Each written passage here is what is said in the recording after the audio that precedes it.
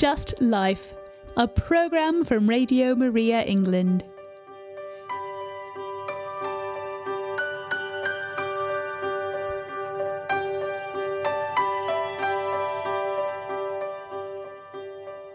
Good morning, everyone, and welcome to Just Life. This morning we are live here from the Cambridge studio, and we're joined by Roy Peachy. Good morning, Roy.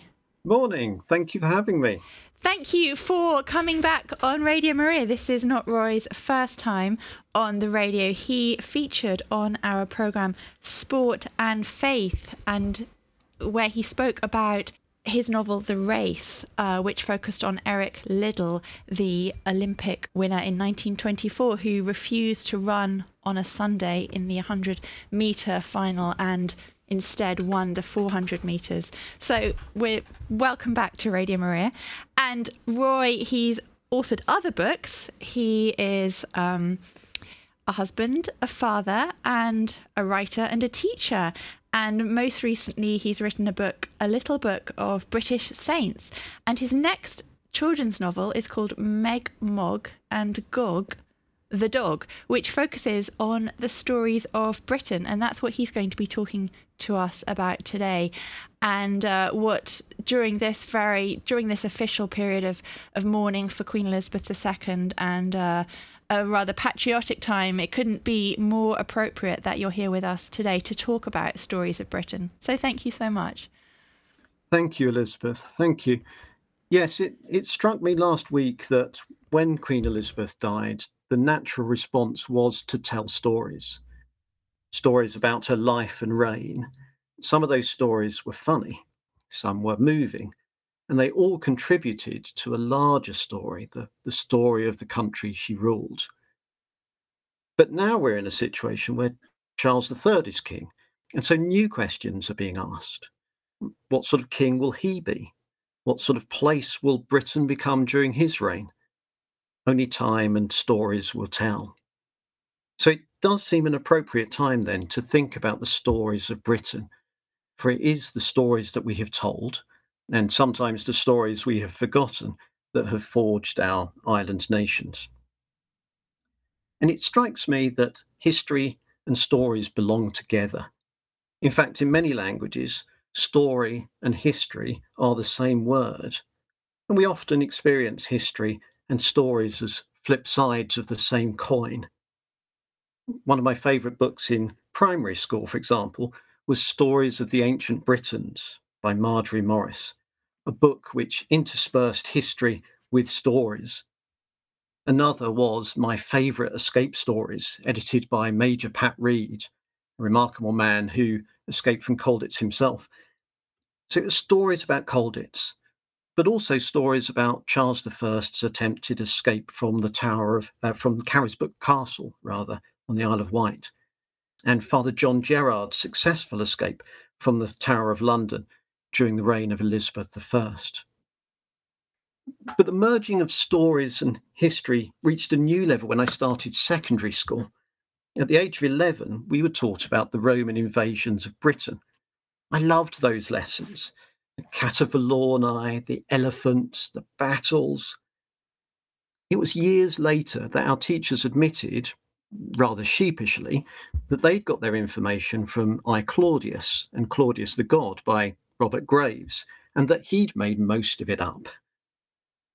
Not that those fictions did me any harm. A few years later, I was studying history at university. And I think the reason those stories didn't damage my historical prospects is because stories really matter. They teach and entertain. They teach because they entertain. So, by extension, we can truly say that if we want to understand our country and its history, we need the stories of Britain. But why stories plural?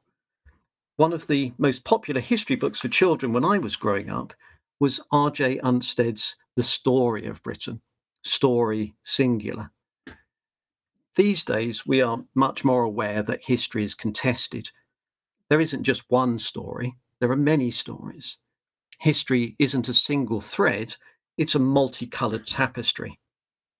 A tapestry composed of folk tales, like the ones collected by Joseph Jacobs, or more recently by Kevin Crossley Holland, a historical tapestry made up of books like Geoffrey of Monmouth's The History of the Kings of Britain, or Geraldine McCaughrean's Britannia, 100 Great Stories from British History. A tapestry of stories that seem to grow from the British soil itself. I'm thinking here of The Hobbit, The Wind in the Willows, The Borrowers, and Stig of the Dump. The stories of Britain are both multilingual and multinational. The Arthurian myth is as much French as it is British, as much Welsh and Irish as it is English.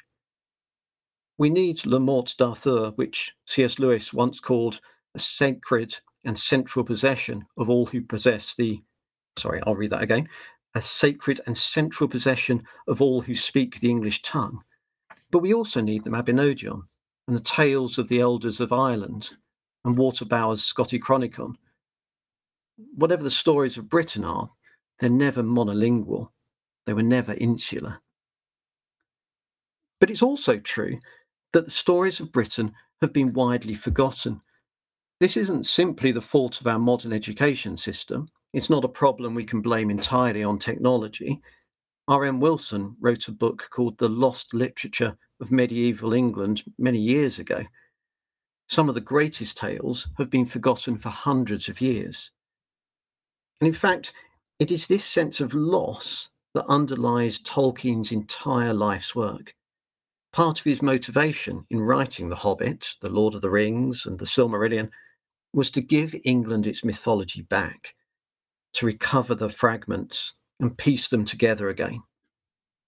We now accept elves and orcs and ents as part of our national story, but forget the painstaking work Tolkien did over many years to recreate them from the little that has remained of Old English literature.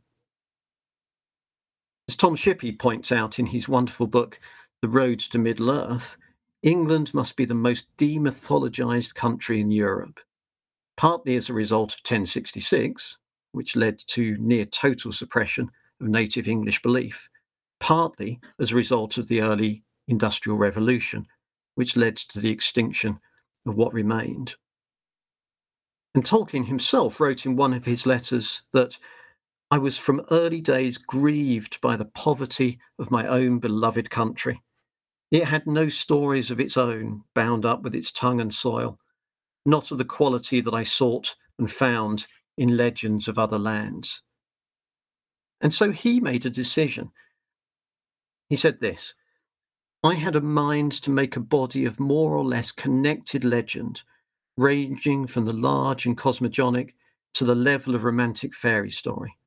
The larger, founded on the lesser in contact with the earth, the lesser drawing splendour from the vast backcloths, which I could dedicate simply to England, to my country. Now, he came to think this ambition absurd, his words, but of course, what he eventually created helped revive and extend the national stories in ways which would have seemed unimaginable when he began his great task. And he wasn't alone. One of my favourite C.S. Lewis books is That Hideous Strength, which brings Merlin back into the modern world. We cannot simply ignore the old stories, Lewis suggested. Like Merlin and Arthur, they may appear to be dead and buried, but they're simply biding their time, waiting to burst out again when we most need them. So I don't think we need to beat ourselves up about the fact that children no longer know the stories of Britain as well as maybe they did in the past. Let's look at ways of retelling them instead. The books of Tolkien and C.S. Lewis are a great place to start, but we might also want to look at books like Alan Garner's Treacle Walker, which has just been shortlisted for the Booker Prize, and Amy Jeff's Storyland, a new mythology of Britain. And as you mentioned kindly at the start, I'm trying to do my bit as well. So my next children's novel, Meg, Mog and Gog the Dog, features a family which begins to dream the stories of Britain with dramatic consequences for their everyday lives. Meg, the main character, starts to have these weird dreams that she can't understand when they move to their new house in the centre of Britain. And gradually, as she dreams more of the family get involved, get caught up in the dreams, and she starts to understand some of the stories that have been lost before. And then the plot develops, but obviously I can't tell you exactly what happens. So what I thought I'd do this morning is, after some music that Elizabeth I think will give us now, I'd move on to some of the stories themselves. Just tell some of the stories, maybe some of the less familiar ones, as well as some aspects of the more familiar ones, and use that as an introduction, because today can only really be an introduction. There's so many stories of Britain, so many different types of stories of Britain, that really they can last us a lifetime. Thank you so much, Roy. What an absolutely fascinating introduction.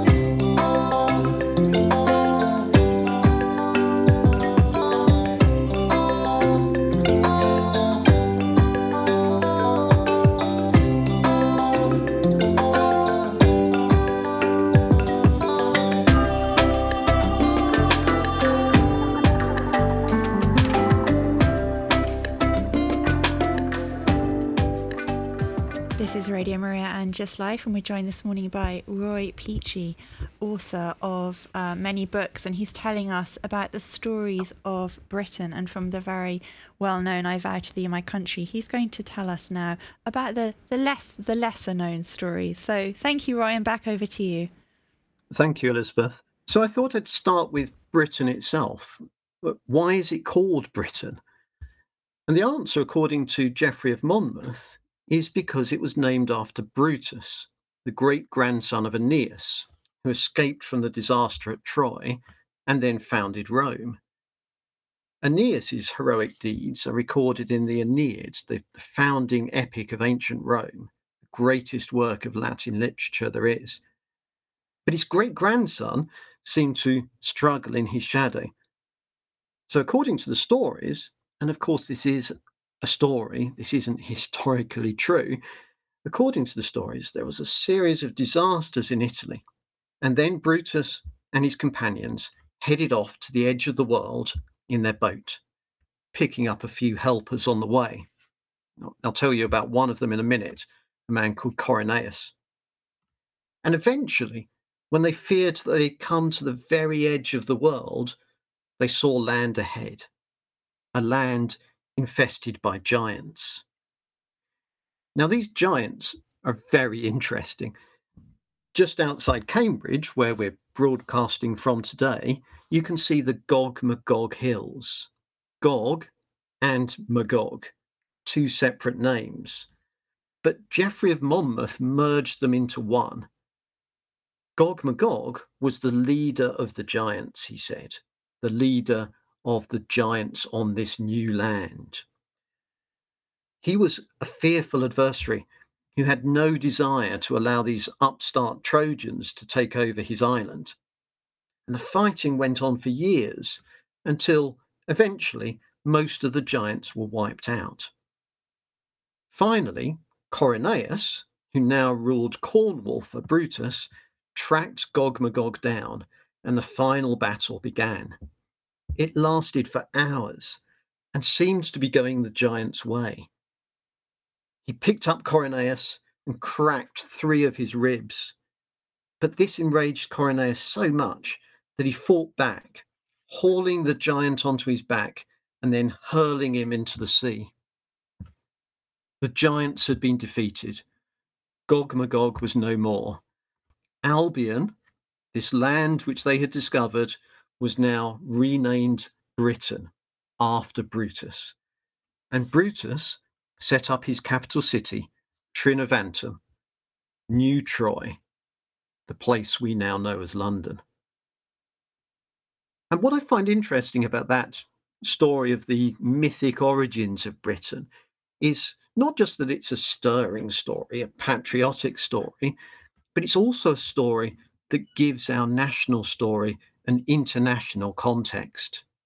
The founder of Britain isn't from Britain. He's from Italy and is a descendant of the Trojans. But of course, for later writers, and even for Geoffrey of Monmouth himself, the context of the British story wasn't simply classical. It didn't just derive from ancient Rome. It also was Christian. And so later writers told how Joseph of Arimathea brought the Holy Grail to Glastonbury, where it mysteriously disappeared. But years later, one of Joseph's descendants, Igraine, gave birth to a baby boy, a boy called Arthur, who later became King Arthur. And Arthur and the Knights of the Round Table took part in many quests, but the greatest of them all was the quest for the Holy Grail, a story of Britain that is told most movingly by a Frenchman, Chrétien de Troyes.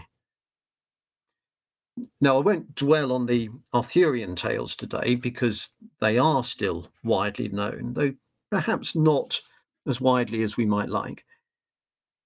Instead, I thought I'd take you to Sherwood Forest and one of the earliest surviving tales of the outlaw, Robin Hood and the Monk. And this is a really intriguing story. It's a story I write about a little in one of my other books, 50 Books for Life.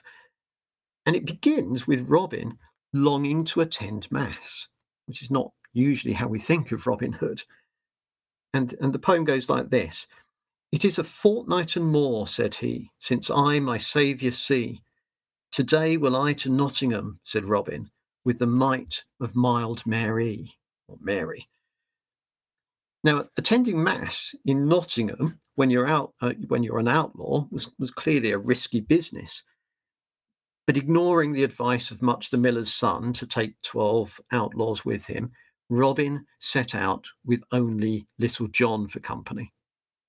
Unfortunately, on the way, the two of them quarrelled, leaving Robin to continue on his own. Knowing the risk, he prayed for protection and went to church anyway. But there he was spotted and betrayed to the Sheriff of Nottingham by an avaricious monk. He just wanted money, the reward money.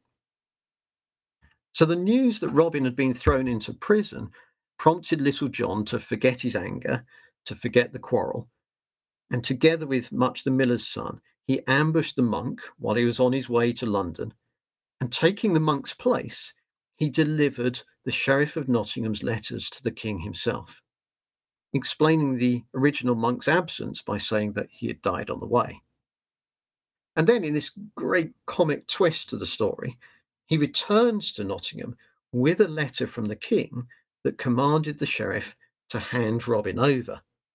And this time, he explains the monk's absence by saying that the king was so pleased with him that he, and I quote, has made him Abbot of Westminster.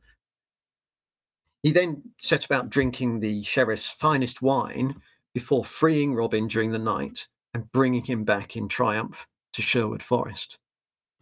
And so the tale ends with right restored, true religion confirmed, and Eden remembered, because the outlaws finished the story enjoying a feast under the trees, back close to the soil, back to Britain itself, the earth of Britain. So we've got these two great national stories, these two great epics, really. The Arthurian tales, which really are our chief national epic. But I think the stories of Robin Hood run them close as foundational stories of Britain. But what about our modern stories? What are the stories of modern Britain? Because stories develop and change over time. And there are many stories we might want to consider here, from the heroic deeds of Grace Darling, for example, to the Battle of Britain, which is now as much story as history. But I want to mention one that you've already briefly mentioned, a story that's still actually only half known, the story of Eric Liddell. And Eric Liddell was a Scotsman who was born in China. He was a man who played rugby for Scotland and won gold for Great Britain in the Olympics. He was a sprinter who refused to compete in the event he trained for because the heats were run on a Sunday. And we tend to know the story now because of Chariots of Fire, this great Oscar-winning movie. And we shall hear a lot more about it in 2 years' time, because the Olympics are returning to Paris 100 years after Liddell's unexpected triumph in 1924. But what happened next? What happened after the Olympics? That's the story I wanted to tell in The Race, my first children's novel. Eric Liddell could have made a lot of money from his Olympic success, but instead he went back to war-torn China as a missionary. He worked first in a school, then in a hospital, while warlords and Japanese invaders were fighting around him. He saved at least one wounded soldier from certain death, a great personal risk to himself, and then Pearl Harbor was attacked, and Eric was interned along with many other Brits and Americans and other nationalities. So his last race, his greatest race, took place not in an Olympic stadium, but in a Japanese prisoner of war camp in rural China. He competed in a sports day because he loved the children in the camp and wanted to keep their spirits up. He ran even though he was desperately ill. He ran his final race, and shortly afterwards, he died of a brain tumour far from home. But it strikes me that this story about a man who is claimed by China, rightly claimed by China in many ways as their first Olympic gold medalist, but also a proud Scotsman who ran for Great Britain, it seems to me that that's as much part of our national story as are the books of Geoffrey of Monmouth or Sir Thomas Malory. Our national stories were always international stories. It's just that maybe we're now more aware of that fact. Now, I could keep going, but maybe that's enough stories for now. Maybe we need a little more music. Perfect. And then I can either carry on or I'm very happy to take any questions. Wonderful. Okay, let's open the phone lines. If anyone does have a comment or question, now is the perfect moment to call in. The number is 01 223 375 564 01 223 375 564. I'm sure Roy would absolutely love to hear from you. Let's listen to a bit of music.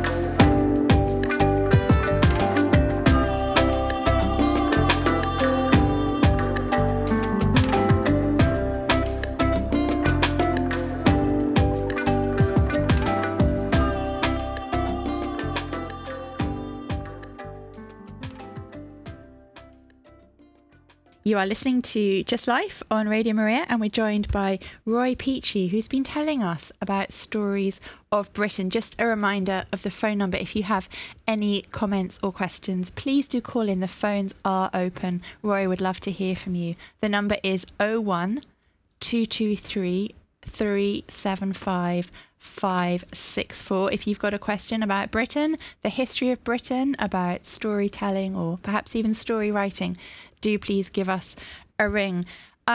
Roy, you mentioned that the Battle of Britain was, part history, part story. And you also mentioned King Arthur, and I wondered if you could say a little bit more about him, because I'm also confused. Is it history? Is it story? Did he exist? What do you know?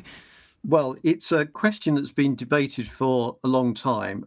I think we'd have to say that it's almost completely story, but it is possible that it's rooted in a historical moment. There's a wonderful passage actually in that Hideous Strength, this novel by C.S. Lewis for adults, where two of the characters discuss whether the story of Arthur could possibly be true or not.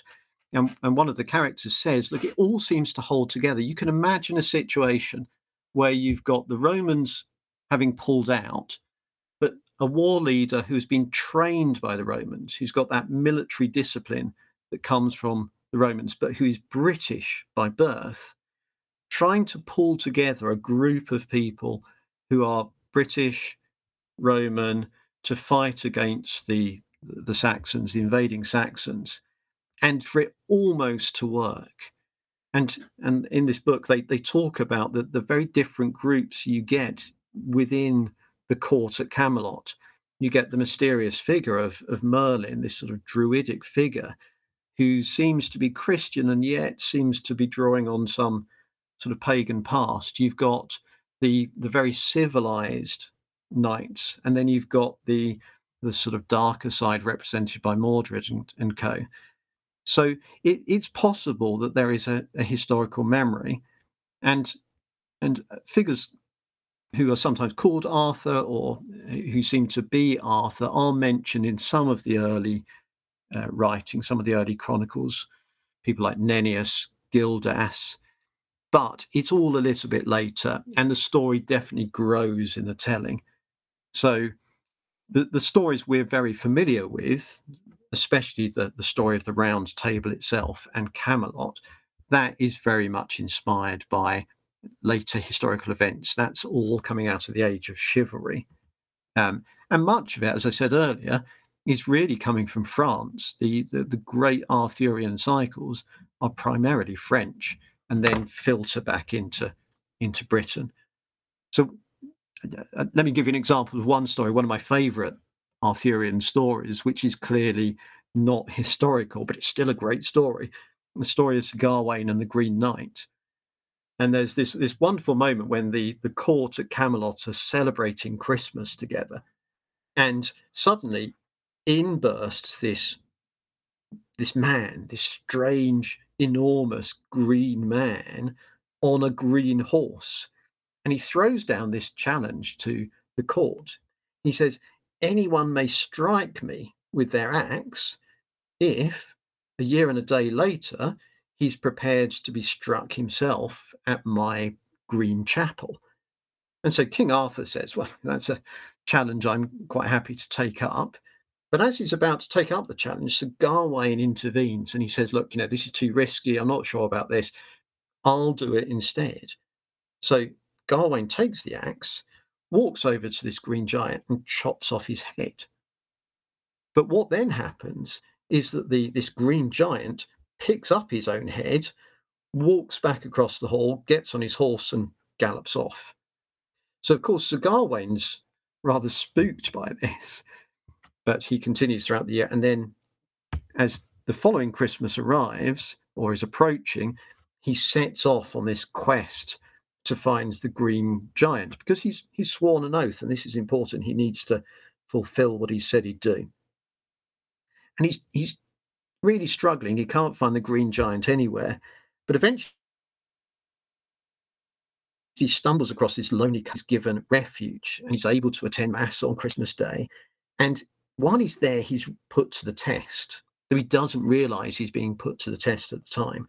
He's tempted by the lady of the house while her husband's out hunting, but he resists, and he goes off to this green chapel on the appointed day. And you get this wonderful description of British weather.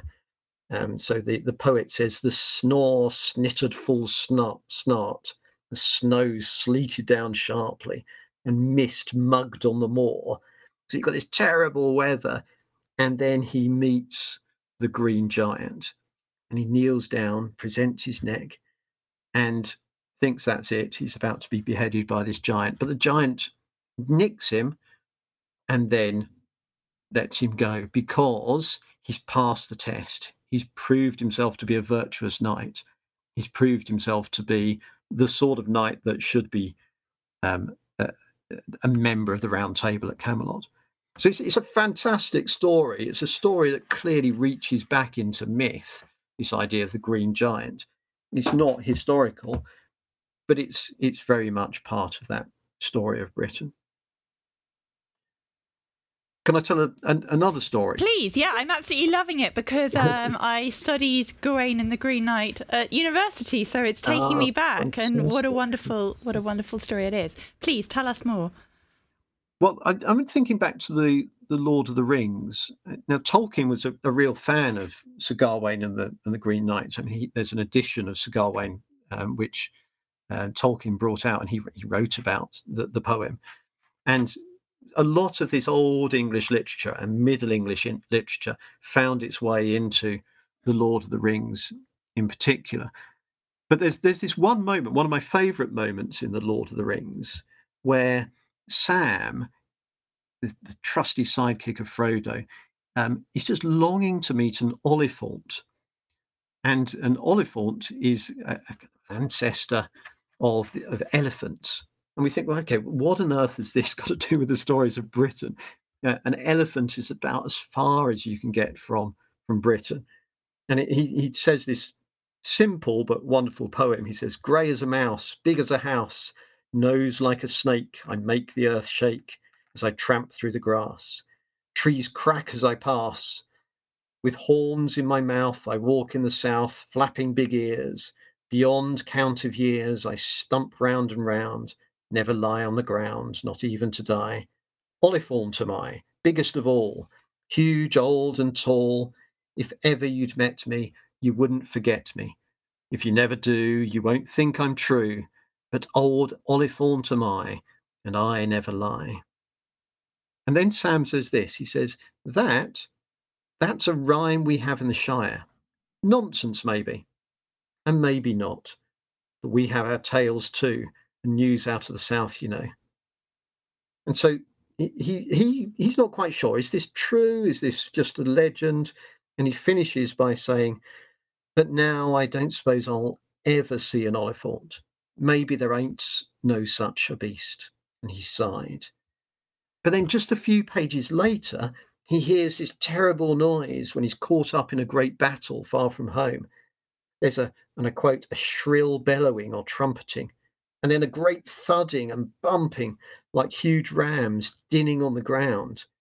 And then, appearing over the hill, comes an Oliphaunt, this enormous beast, greater than the elephants of the modern day. He's swerving towards them. He's enraged in the battle. He almost blunders straight through where Sam and Frodo are. And what Sam's response is not terror, it's awe. He's just amazed by this sight. Sam drew a deep breath, it says. An Oliphaunt it was, he said. So there are Oliphants, and I have seen one. What a life. So it's a wonderful moment, and you might think, well, Tolkien's just made this up. But actually, the word Oliphaunt first appears in English in a 12th century poem called Brut, the story of Brutus, who I talked about earlier. And this poem, Brut, is also known as the Chronicle of Britain. So right from, 1,000 years ago, Oliphants were part of the stories of Britain. And then elephants get drawn into the story as well. I love elephants, and I've included them in Meg Mog and Gog the Dog, this new children's novel, partly because it provides great opportunity for comedy. But the story I heard when I was being taught history as an 11-year-old was that elephants were part of the invasion of Britain. And that was part of the story. That was part of the history. So R.J. Unstead, who I mentioned earlier, wrote this in The Story of Britain. In AD 43, an army of some 40,000 men under Aulus Plautius landed in Kent. Following Caesar's line of advance, it forced its way across the Medway and the Thames into the strongest part of the island. The emperor himself arrived to encourage his troops by his presence and dismay the Britons by the sight of his military elephants. Okay, there's no doubt there was elephants there. And then Robert Graves picks up on similar stories in Claudius the God, and he says, this is Claudius himself speaking, the Emperor Claudius speaking, our cavalry and elephants were sent in the direction of Colchester to prevent fugitives from rallying on the road. They overtook Caractacus at Chelmsford, where he was trying to organise the defence of the river Chelmer. The sight of the elephants was enough to send the British scurrying in all directions. But actually, if we look at Roman historians like Suetonius and Tacitus, who wrote about the history of Britain and the invasion of Britain, they don't mention elephants at all. There are one or two little hints that maybe they were thinking about bringing elephants over from other historians, but there's absolutely no evidence whatsoever, strong historical evidence, that elephants were part of that invasion of Britain. But obviously it makes a wonderful story, and so elephants, and before them oliphants, became part of that national story, those national stories, and that's what Tolkien picked up on in The Lord of the Rings. So you begin to see, I think the image of the tapestry is the right one. There's this intermeshing of different stories, interweaving of different strands of the story that go to create a marvelous bigger picture. Thank you, Roy. That's absolutely fascinating. And perhaps someone does have a question, so I'm going to give out the phone number again. It's 01223 375 564. 01223 375 564. It's actually some time since I read Lord of the Rings, so it's all rather too much of a foggy and hazy memory for me to ask any intelligent questions. But perhaps someone out there has read it more recently and has a question. So please do call. Now we've got time for one more music break.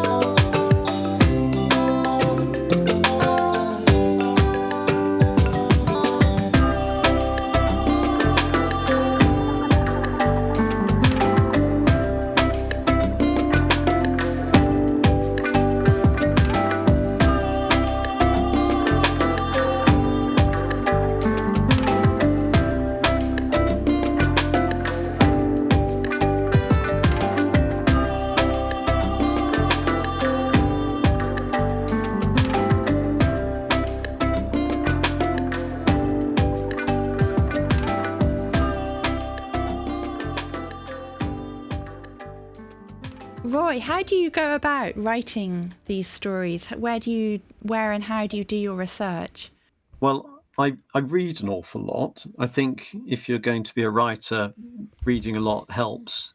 So the question I tend to get asked by children is, where do you get your ideas from? And the truth of the matter is that that's the easy part. So ideas just spill out, really. Sometimes you need a bit of space. So I find that the late evening dog walk is quite a good thinking time, and some ideas come then. But it's all built on a foundation of lots of reading. Now, when do I do it? Well, it's tricky because, I'm a teacher, as you mentioned at the start, and I have a family. So what I've found over the years is that actually just grabbing moments here and there is what makes the big difference. I used to think that if I had a writing shed in the garden, the perfect writing shed, then I would be able to churn out, blockbusting Booker Prize winning novels one after another. And of course, it's just not like that. In fact, I did, when I was living in Cambridge, I did have a wonderful writing shed in the back garden, but I just couldn't ever get out there. So what I found now is grabbing 10 minutes here, 15 minutes there, sometimes getting up early and writing is the way forward. Thank you. That's incredibly useful advice for anyone trying to achieve anything, because I think we often feel if we had, the perfect shed, things would get done. But in fact, we have to carve the time out of what we have. And so when will these Stories of Britain be published? This Meg, Mog and Gog the dog book. Can you tell us who it's published by and when it's coming out and where we can find it?